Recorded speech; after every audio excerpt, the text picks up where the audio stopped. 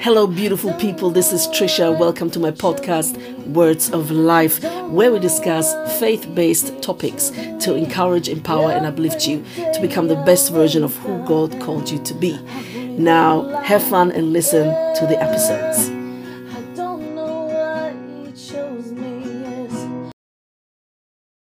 Hello, beautiful people. Welcome back to my podcast. This is Trisha, podcast called Words of Life. Welcome back to this new episode. This is episode number 12. Now, guys, today I want to speak about and share a few thoughts on the difference between trusting and controlling, or trusting versus controlling. Okay? And first of all, I'm going to, focus on what it means to trust God and not control, and the difference between the two, and what that can actually cause, and what effect it has, and what impact it has on us and our lives and our relationship to God, and consequently our relationship to people as well. So I'm going to obviously give you scripture to that, what it means to trust God and everything. So, as I said, I'm going to start with trusting God, and I'm going to give you a few verses for that to then go into this and break it down a little bit. So, there are obviously plenty of verses. And I'm going to start with one that is, pretty popular, and I guess if you have been a Christian for a while, you probably know this verse by heart, or at least you've heard it a few hundred times. And it's found in Psalms 37, verse 4 and 5. And it says, "Delight yourself in the Lord, and he will give you the desires of your heart. Commit your way to the Lord, trust in him, and he will act." And I love this verse because it's so full of life and promise. And the fact that, God asks us to delight in him means that, he is, our light, he is our joy, he is our strength. And the joy of the Lord is our strength, actually, says the Bible. And there is another verse for that. So, and, he will give you the desires of your heart, he says, meaning that whatever God has prepared for you, what in his opinion, from his point of view, is the best for you, is going to be placed into your heart, and those desires God is going to fulfill. Not what necessarily you think you want or you need, but what God has for you is the best, and is usually not even comparable to what you think of is the best for you. What he has is so much superior and so much better. So when he says desires of your heart, he's actually meaning the desires that he placed into your heart for him to fulfill for you, because he knows what's best for you. So you can trust him with that. And then he says, commit your way to the Lord, meaning, every section of your life, commit to him, and he will act if you trust him with that. And then in Proverbs 3, 5, 6, again, very popular verse, it says the following: "Trust in the Lord with all your heart, and do not lean on your own understanding. In all your ways acknowledge him, and he will make straight your path." Okay? So, again, it's all about letting go and letting God. Let go and let God. Okay? So, a while ago, actually a long time ago, God, broke down for me what it means to actually trust him, and to not be in charge and not in control, but let him be in charge and in control. Now, every time I try to control things or to be in charge, what happens is that I do not allow God to be in charge.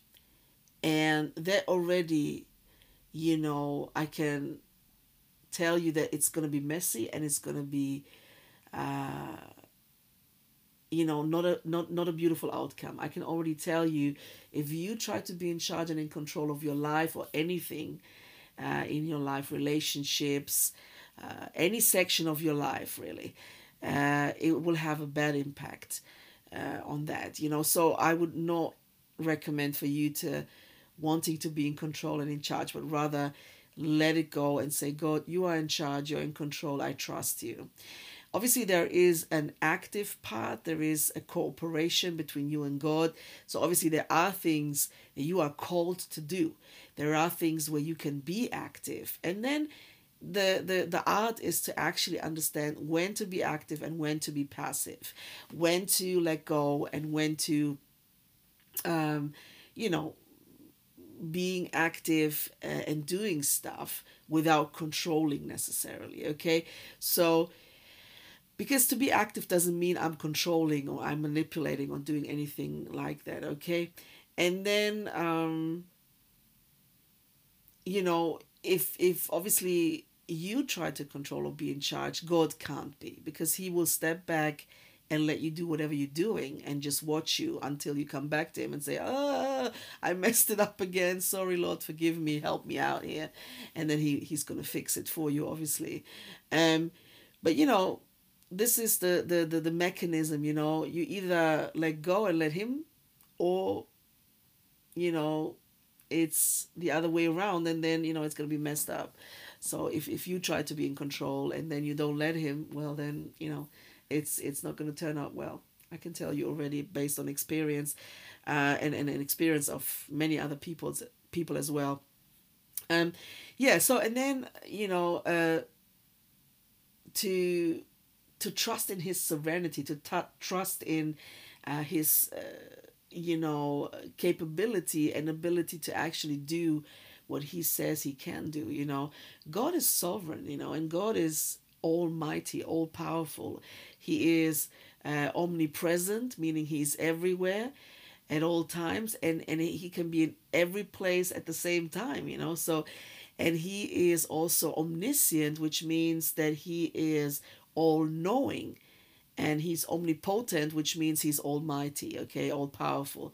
Now, so much to that. And then, with relationships, any type of relationship, romantic or non-romantic, friends, family, whatever, even work related, relationships where you have a relationship with the company you work with, basically, meaning that you have a contract, so you give your skills and your abilities to them, and they pay you for that. So that's some type of relationship in a way. It's a work relationship, right?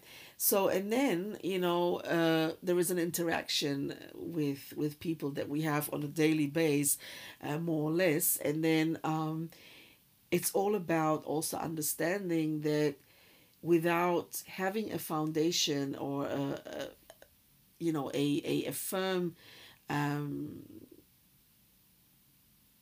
solid ground of trust, then without it, then it cannot work. The relationship, it can't work, no matter what type of relationship it is. So trust is fundamental. It means that you always should give a small percentage of initial trust to anyone, and then the rest of the trust has to be earned, right, through actions. It means that actions speak louder than words, meaning that whatever you say, you do, right? So you keep your word, you're reliable, you're accountable, you're consistent, you are trustworthy because of your actions, because whatever you say, you do. Yeah. So, and there are no surprises, there are no how can I say, skeletons in your wardrobe or something like that. Yeah. So whatever you see is what you get. So that builds obviously trust, when people see over and over again that who you say you are, you actually are, right? So authenticity, transparency, vulnerability, being honest, and reliable, you know. So without trust, you know, you cannot build any type of relationship. It's impossible, okay? Because it's going to be dysfunctional, it's going to be toxic, it's going to be, yeah, you know, a very abusive, controlling type of situation. And I believe that, you know, controlling or manipulating kills any type of relationship. So we need to let go and let God. Really, the more you choose trust over control, the better you will live your life. The more you will be relaxed and free and completely rest in God. If you trust in God's serenity, in His serenity, you will go into His rest and completely be at peace and free. You know, you will have maybe your moments, your ups and downs, you know, that can happen. But once you understand His serenity, you will definitely relax. So, and the more you try to, you know, control or push people or force people or demand stuff from things or people, the less you will get what you actually want. So try to have, you know, either no expectations at all when it comes to relationships and people and things, or have realistic expectations, if at all, you know. But I think the best way to go is to have no expectations at all, and just relax and just let people be. And because if you start demanding and expecting stuff from people, you will set yourself up to be definitely disappointed and hurt, you know. So it doesn't mean that obviously we do not agree on things, on how to go about things and stuff and relationships. It's not about that. Obviously you have to have agreements, you have to have understanding on, okay, do we actually, you know, have the same, you know, view and values and principles when it comes to life, and will this work out, will this match, will this function. You have to talk about it and discuss it, obviously, but that doesn't mean that you set up expectations that are not realistic, or that are, you know, demanding and pressuring people, and then basically pushing them away, because, or they will push you away at some point, you know. So you don't want that. So I hope this helps, guys, and I see you in my next episode. Thank you. Thank you for joining and listening to my podcast today, Words of Life, where we discuss and talk about faith-based topics. Every episode is meant to encourage, empower, and uplift you, and to become the best version of who God intended you to be. Please take your time and listen to my episodes, but also visit my blog, where I write articles at least once a month on trishabritannia.blogspot.com. trishabritannia.blogspot.com. Thank you and have a lovely day.